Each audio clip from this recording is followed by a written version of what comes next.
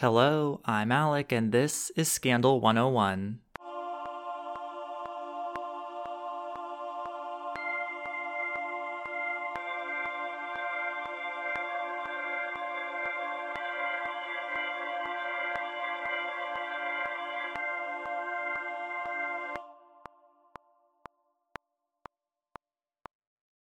I went to my first dinner murder mystery party this past week, and it was so fun. And not to brag, but definitely bragging, I guessed the killer right. There were 6 people, and the person was poisoned. And we had to go around and ask people questions, and we could listen to their story and listen to other people ask questions. It was super fun. I used my true crime podcast obsession to help me kind of narrow it down a little bit, so that was super fun. And we are in final season, baby. So yes, busy time. Thanks for tuning in. I hope you're doing well. I hope your day is good if you're listening in the daytime, and if you're not, happy nighttime. In terms of scandals that I've seen in the news recently, this one I saw yesterday. It comes from Oklahoma. Whoop whoop, party party.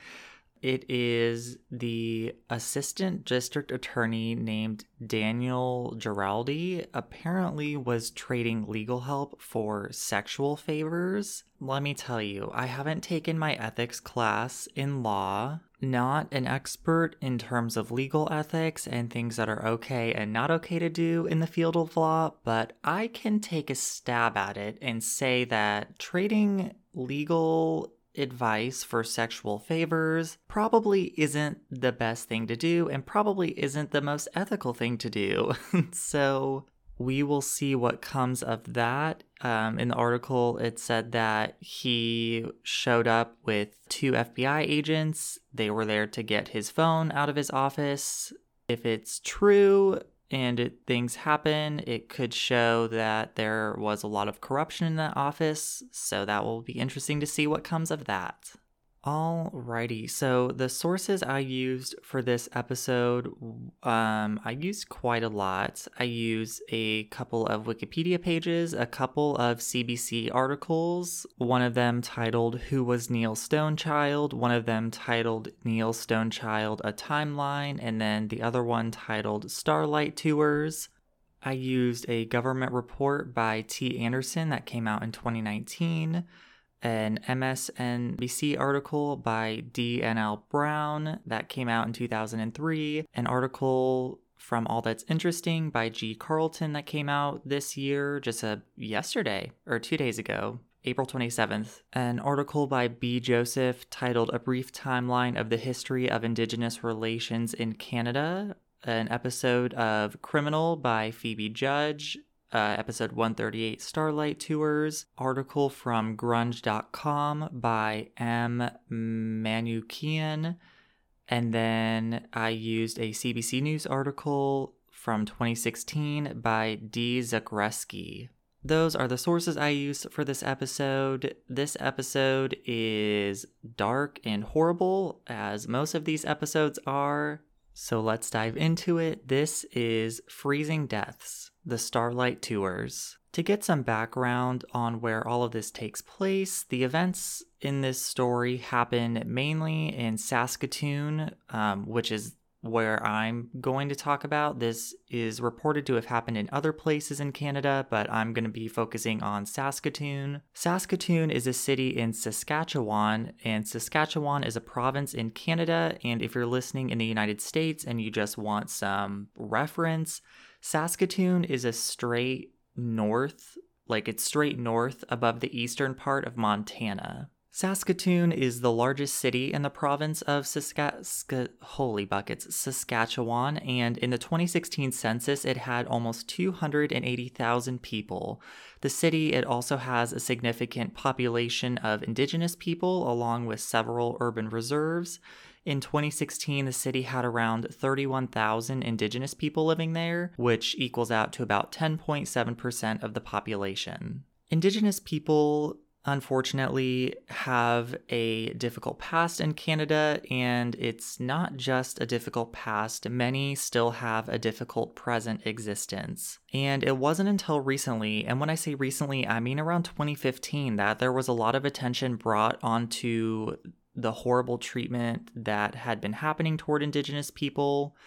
And that's not to say that Indigenous people weren't speaking up, that Indigenous people weren't voicing what was happening. It was that it wasn't really being taught in schools. And still to this day, the voices of Indigenous people in Canada really aren't valued as much as they should be. Speaking historically, land was taken away from Indigenous communities that was quote-unquote transferred to the federal government. The federal government forcefully removed and relocated people. In the 1960s, thousands of Indigenous babies and children were taken from their families and put into boarding schools. This treatment has a long history in Canada, but a proclamation in 1763 by King George III is a big moment in history, and this is a big point in history when organized government started treating Indigenous groups terribly. I bring that up, and that overview is probably the most basic surface level 10,000 foot overview I could do because, as you would guess, things magically haven't gotten better over time. There are still many problems that Indigenous people face: inequality, discrimination, housing disparities, and many other disadvantages that come with entrenched hate, institutionalized hate and bias. And those biases, they exist today. Things have gotten better over time, but it's still not where it needs to be. Those biases exist in many people, and oftentimes people with those biases end up getting in power. Unfortunately, many of those people with those beliefs have gotten into positions of power. Specifically, they became police officers. That is some background on our story, and I'm going to start out telling you about this horrible practice with a man named Daryl Knight. Daryl Knight, he is a First Nations man. He was out one night with his uncle at his uncle's apartment. Him and his uncle had gotten into an argument, and Daryl, who had been drinking, started to shout obscenities. They were mad at each other, yelling, family, you know how it gets. Eventually, the police were called. The police, when they arrived, they took Daryl, and Daryl was probably pissed off. He was going to be taken into custody, and in Daryl's mind, he was going to be taken down to the police station, be thrown into the drunk tank for the night, and then the next morning would be released, and he'd be good to go. Unfortunately, that wasn't what was going to happen. The night Daryl was taken in was January 28th, 2000, and instead of going to the jail, they started driving to the outskirts of town and then outside of town. They drove him to the middle of nowhere, miles outside of Saskatoon. The officers then stopped the car, and one of them reportedly said, quote, "Get the bleep out of here, you bleeping Indian," end quote. They slammed his face on the hood of the trunk, they took off his handcuffs that were on him, and they left him standing outside in the cold. Daryl said to the officers, quote, "I'll freeze out here. What's wrong with you guys?" End quote. An officer then responded, quote, "That's your problem," end quote. The officers drove off into the night as Daryl watched them go. As a reminder, we are in Canada in January at night. Temperatures at this point in the winter can get down to negative 40 degrees Fahrenheit. Daryl was wearing a t-shirt, jeans, a jean jacket, and running shoes. Essentially, he was given a death sentence. Daryl recalled, quote, "I thought I was dead, but something told me, don't give up," end quote. Daryl started walking. He walked for miles and miles until he got to the Queen Elizabeth Power Station, where he banged on the door. It was early in the morning, and luckily a watchman was there, and he let him inside. Daryl was lucky. He just survived a Starlight tour. People who often go through this end up dead, or they don't say anything. Daryl's experience was standard fare for what a Starlight tour was. Essentially, what would happen is police would arrest Indigenous people, usually men, who were publicly intoxicated or just were intoxicated and the police were called. The police would then drive them way far out of town. The only thing that would be left is a person's dead, frozen body on the outskirts of town. There had been rumors of this going on for a long time. Unfortunately, not a lot of people had spoken up or they hadn't survived. These Starlight Tours had reportedly been happening since 1976. And because people who went through these either ended up dead or were frightened to speak up, no one was able to really gather any evidence of this happening, and nothing else could really be done. Daryl, he sat with his story for a little bit, terrified, I'm sure, but he eventually came forward a couple of weeks after his horrific ride to tell his story. When Daryl told his story brought attention to the mysterious deaths that had taken place under similar, basically the same circumstances. One of those cases happened in November of 1990, and when this happened, the person's name was Neil Stonechild, who at the time of his death was only 17 years old. Neil was described as charismatic, he was good-looking, and he was popular. But as most teens are, he wasn't a perfect child. He had a history of criminal behavior, he was also dealing with alcoholism, and he did have some past run-ins with the law. His friends said that Neil had been beaten by police at least 2 other times before the night he disappeared. Even though he was dealing with these things, he had this alcoholism and this past criminal behavior, it seemed like things were going his way in other aspects of his life. He was a good wrestler who had won a title, he was good at art, he had painted a mural, he was constantly in contact with his family as well as social workers that were working with him due to his less than ideal behavior at times. He seemed to be on the up and up, his teachers liked him, and just overall, he had these faults. Everyone has their faults, but he had these things that he was good at. He cared about his family. He was popular, just seemed to be going in the right direction, but was just dealing with some bad behavior. Neil, he had been living in a group home at the time, and a quote from the woman who ran the group home said, quote, "When people say Neil was a street kid, that's not so. His mom loved him to death. His brothers and sisters were close with him. Neil's choice of lifestyle was more the fact that he was 17 years old." End quote. And the article referred to her as Lori to protect her identity. And I think Lori's quote sums it up perfectly. It seems like he had people who cared about him. He just was an immature 17-year-old at times, and that had gotten him into trouble, but that in no way means he's a bad person, and definitely did not deserve what happened to him. Neil, the night of his disappearance, he was with his friend Jason Roy. Jason said about Neil, quote, "He was a kind-hearted person who was genuine and was able to be himself around his friends and his family. Neil loved life." End quote. The night of Neil's vanishing and his death are pretty well accounted for and paint a pretty clear and gruesome picture. Lori, the person who ran the group home, said that Neil had spoken to her for about half an hour that night.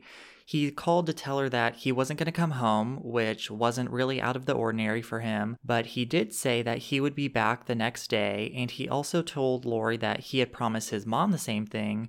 So to Lori, the fact that he was calling her and also told her, "I told my mom I'll be back tomorrow," that really made it seem like he was definitely going to be back. He had made this promise to his mom loved him, he was going to be back the next day. That night, Neil and Jason, they had drank quite a lot, they partied, and apparently for part of the night had blacked out, which, teenagers, sure, do your thing. Later on that night, Neil and Jason had been going up to people's apartment complexes and ringing the buzzer. Essentially, at first, it kind of seems like they were maybe ding-dong ditching people, but with apartment buzzers. But it turned out what they were doing is they were trying to track down Neil's ex-girlfriend, Lucille Horse. However, Lucille was babysitting, so she wasn't going to be able to hang out or do whatever they were wanting to do. And at some point in the night, after the boys had buzzed down enough doors and buzzed enough buzzers, probably pissed some people off, the police were called. The boys, Neil and Jason, they eventually got separated, and Jason got away from the situation. Later on in the night, not too far later, a police cruiser came up to Jason and asked if he knew the person in the back of the police car. Jason looked into the back of the police car and saw Neil. Neil was apparently screaming at him, bleeding from a cut on his face.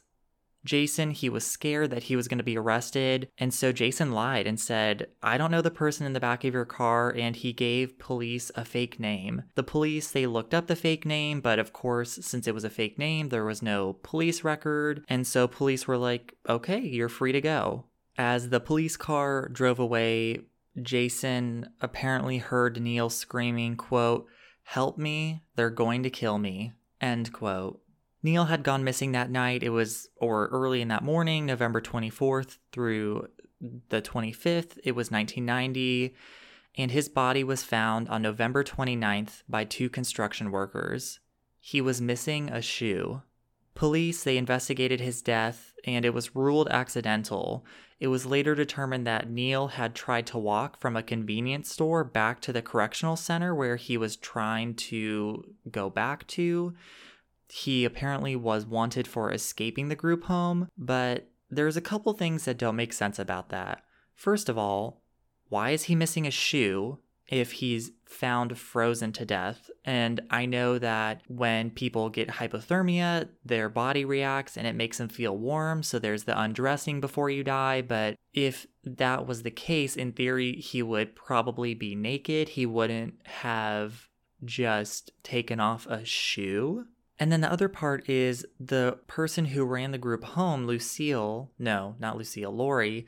Lori had said that he called and said that he wasn't going to be home. So why all of a sudden would he be walking home, missing a shoe, when he told her, "I'm not coming home. Like, I'll be back tomorrow, but I'm not coming back tonight." So that doesn't make a lot of sense. But it was investigated and there was nothing. It was ruled accidental. Neil's death, that was back in 1990. So going forward 10 years, January 19th, 2000, Lloyd Dusty Horn, age 53, was found frozen to death in Saskatoon outside of his apartment. The previous night, he had been taken into police custody for public intoxication. Lloyd's death, it wasn't necessarily a result of a Starlight tour, but rather police negating an Indigenous person that resulted in his death. January 28th, 2000 is when Daryl Knight was taken out, and luckily he survived.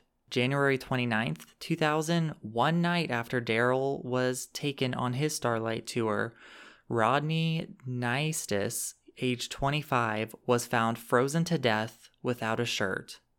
He was in a similar area as Daryl was the day before, in an industrial area near the power station that Daryl luckily made it to, but Rodney, he didn't make it. On February 3rd, 2000, Lawrence Wegner, age 30, was last seen alive banging on a relative's door on January 30th. He was found frozen to death wearing a t-shirt, jeans, and socks. He was found in the same industrial area, the one where Daryl made it to the power station, and the one where Rodney was found.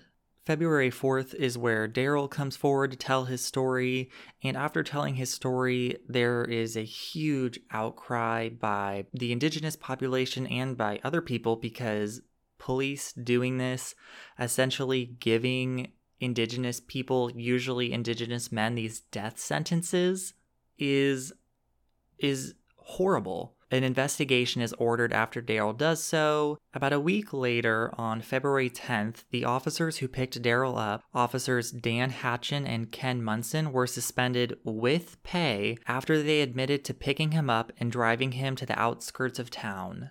I would just like to emphasize that they were suspended with pay after admitting to doing that.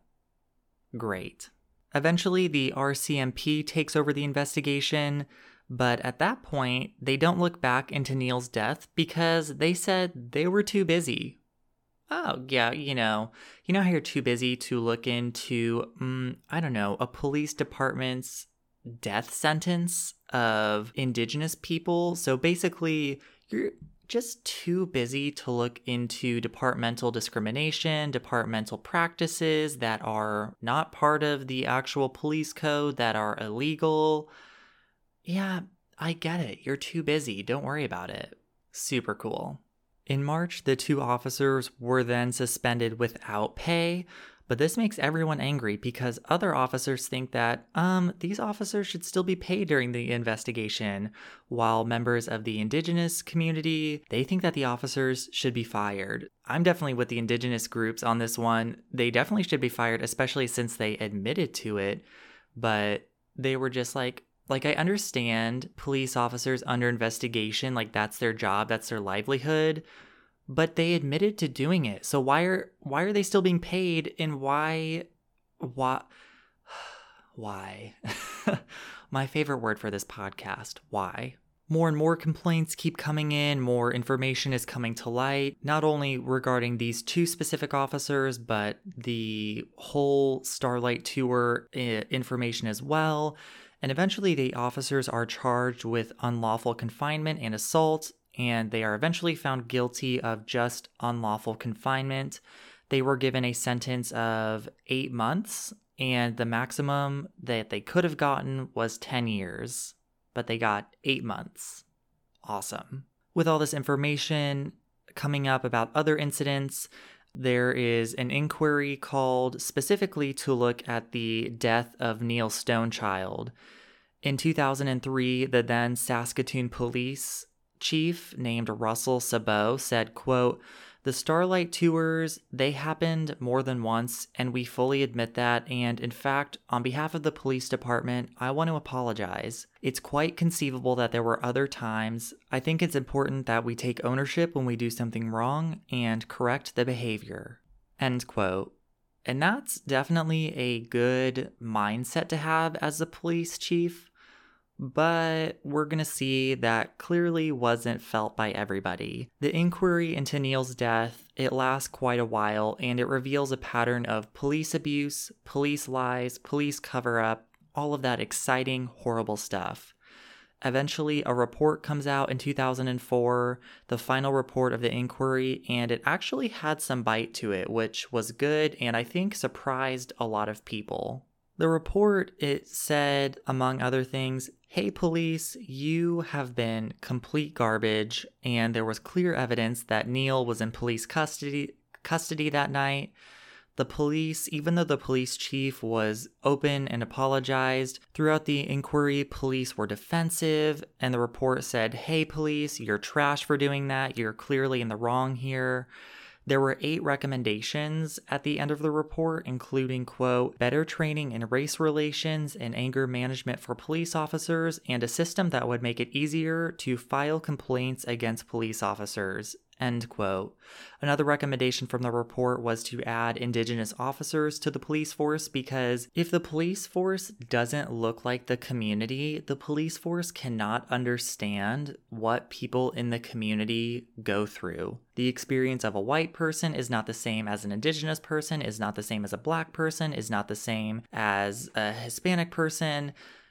Everyone has different experiences, and all professions, but especially professions of power, judges, police, legislators, they all need, in my mind, they need to reflect the community, because you can't accurately represent a community if you don't understand what that community goes through on a daily basis. Sure, police departments can build community relations, they can have outreach, and that's definitely a step in the right direction, but until you have people in that body of power, whatever it may be, that understands, that has experienced what other people experience, you will never truly have an understanding body of power. And I think that's one thing this report realizes, like, what we've been doing is not only horrible, and we've essentially been sentencing people to death unofficially, and of course, the Starlight Tours, it wasn't an official practice of the police department.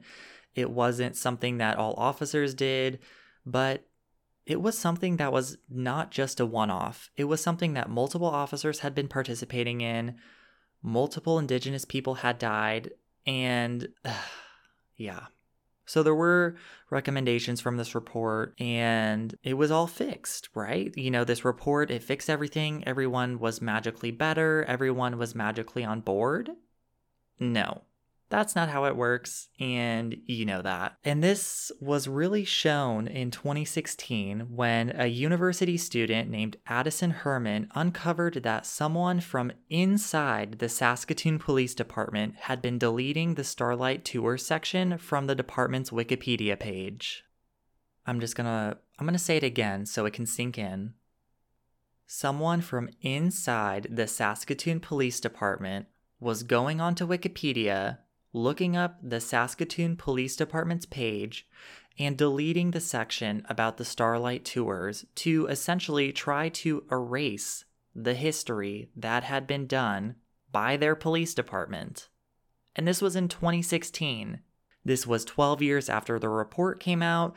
This was 12 years after these recommendations had been put into place. And 12 years later, in 2016, only 6 years ago, someone from inside the police department was deleting that section of the Wikipedia page. Addison Herman, the student that had uncovered it, he had been doing a research project for history class and was looking into the history of the Saskatoon Police Department.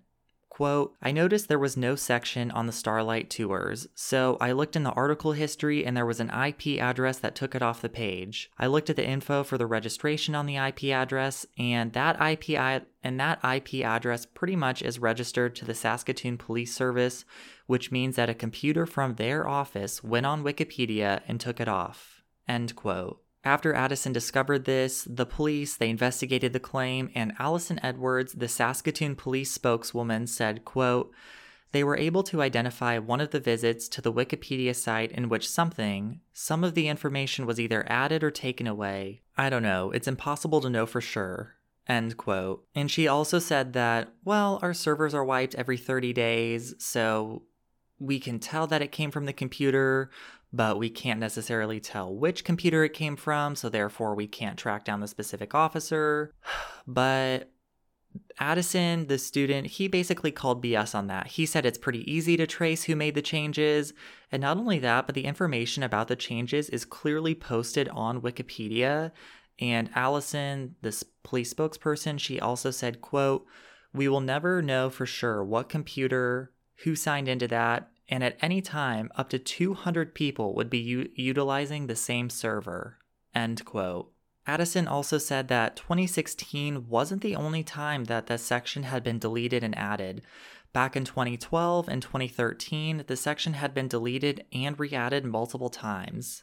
Addison, the university student, said about his discovery that, quote, we need to be honest about our past as a country and move forward. And this is just a few steps backward, in my opinion. I think the proper thing to do is to be transparent about everything, and I think it's just inappropriate, especially for the office itself, to try and take it off and to try and hide their history. End quote. There are many other examples of people claiming that they had a Starlight Tour, and I tend to believe those people. One of them, who only wanted to be called Greg to protect his identity, he said that he was a Starlight Tour survivor, but he never complained about it. And when he was asked why he didn't make a complaint, he said that, quote, it's police investigating police, end quote. Another survivor of the Starlight Tours named Alexis Young said that before the officers left her in the middle of nowhere, they took her shoes and they took her coat. Another person who survived the Starlight Tours was only 17 at the time. His name was Lyle, and he said that, quote, one cop just turned around and he was talking to me, telling me, you're a tough guy. You think you're fucking tough? And I was like, no, I don't think I'm tough. I'm just going home. I'm just going home to sleep. I thought I was going to get beat up by them. I started to get scared by that time. They pulled over to this driveway, and it was like a driveway that went into a field. The passenger cop got out and opened the door, and the other cop comes walking around, and they get me out of the car. The younger cop kind of shook me by my jacket, and then they told me, you have 20 seconds. And I was like, 20 seconds for what? And they said, you see that field? Run. Run into that field. I got really scared at that time. I didn't ask no questions. I just started running. I would have rather taken a beating than to get dropped out there. But I made it home. At least when you get a beating, and I've had lots in my life, and I can take a beating and keep on ticking, and I can get up and walk away from it. Better to be swollen and alive than stiff and dead, end quote.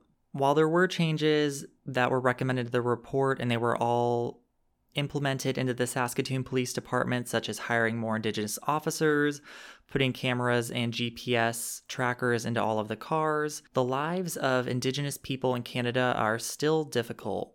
Compared to a white person in Canada, an Indigenous person is, quote, 10 times more likely to have been shot and killed by a police officer in Canada, end quote. Not only are they more likely to be victims of police violence, but police ignore Indigenous people's reports of crime in a horrific and staggering amount. There are a large amount of missing and dead Indigenous girls and women in Canada that their cases are not getting the attention that they deserve. In the end, unfortunately, we will never have an exact number for how many people died because of the Starlight Tours. Since it was an unofficial police practice, there was no physical evidence. Officers, of course, are never going to confess that they did this. People who did survive, they might be scared to speak up. We will never know truly how many Starlight Tours occurred, but what we do know is that no officers involved in the Starlight Tours were ever charged for causing the deaths. And with that, that concludes Freezing Deaths, the Starlight Tours.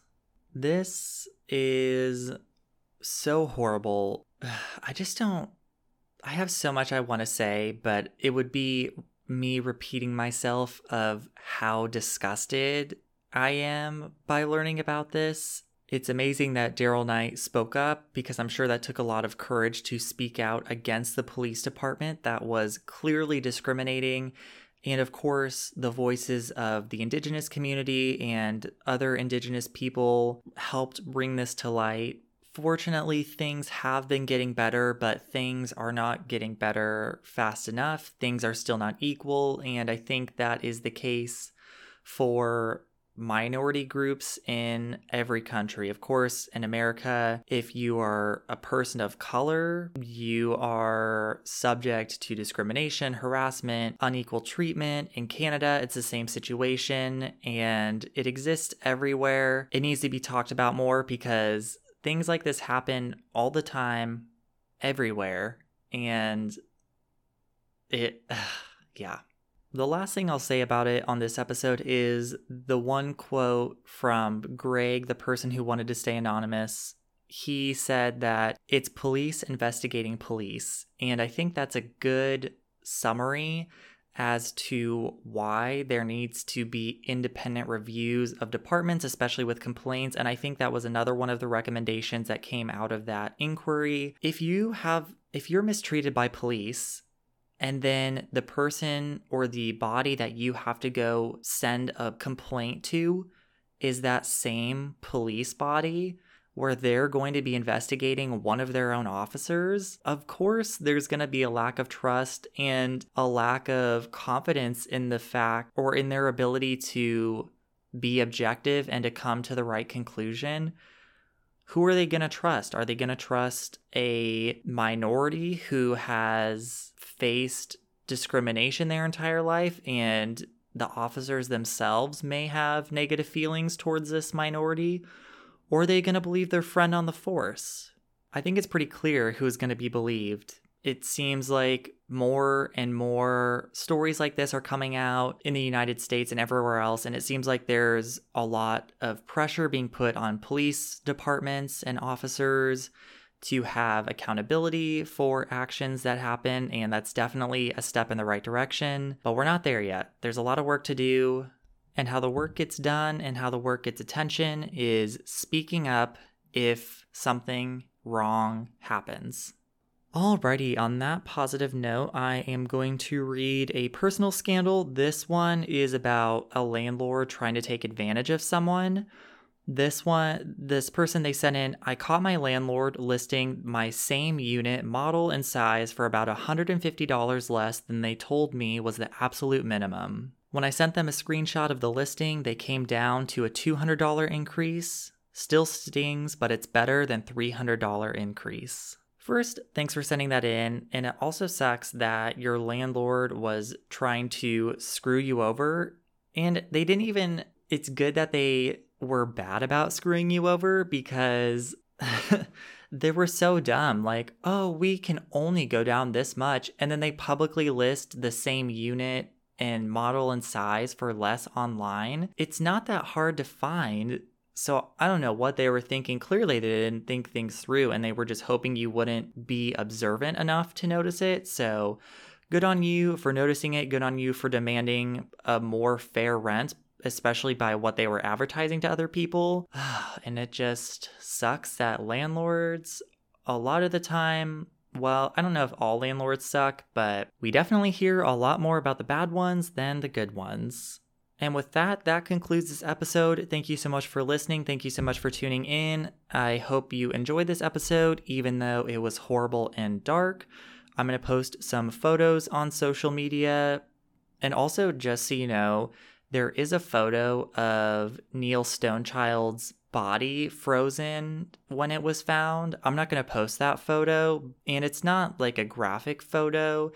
It's like, you can tell it's a body. It's not like up close. You can't see his face or any details like that. And he has like his shirt on or whatever. But that photo is out there. So if you want to go look for it, definitely go ahead. It's not hard to find. I'm not going to post it just because, I just don't want to. So, but it is out there if you want to go look it up. But I will post other photos relating to this case. So social media pages, Instagram at Scandal 101 Podcast, Twitter at Scandal 101 Pod, Facebook, search Scandal 101 Podcast. You'll find the page there. The website is scandal101podcast.podbean.com. You can find the show notes there as well as the show notes in the episode description. And if you want your personal scandal read on the podcast, please send it to scandal101podcast@gmail.com. That is all I've got for you. Thanks so much for tuning in. Episode 50, super exciting, halfway to 100. When I started this podcast, I was like, what if I did 101 episodes and then just like ended it? So then it was like Scandal 101 with 101 episodes. However, I really like doing this, and there are also so many scandals out there that probably won't happen, but we'll see how I'm feeling around an episode 100. And with that, thanks so much for tuning in. I hope you enjoyed this episode. Wish me luck on my finals. I have my first one today, the day that the episode comes out, and that is what I will be doing the day this podcast comes out. So thanks so much for tuning in. This has been episode 50 of Scandal 101.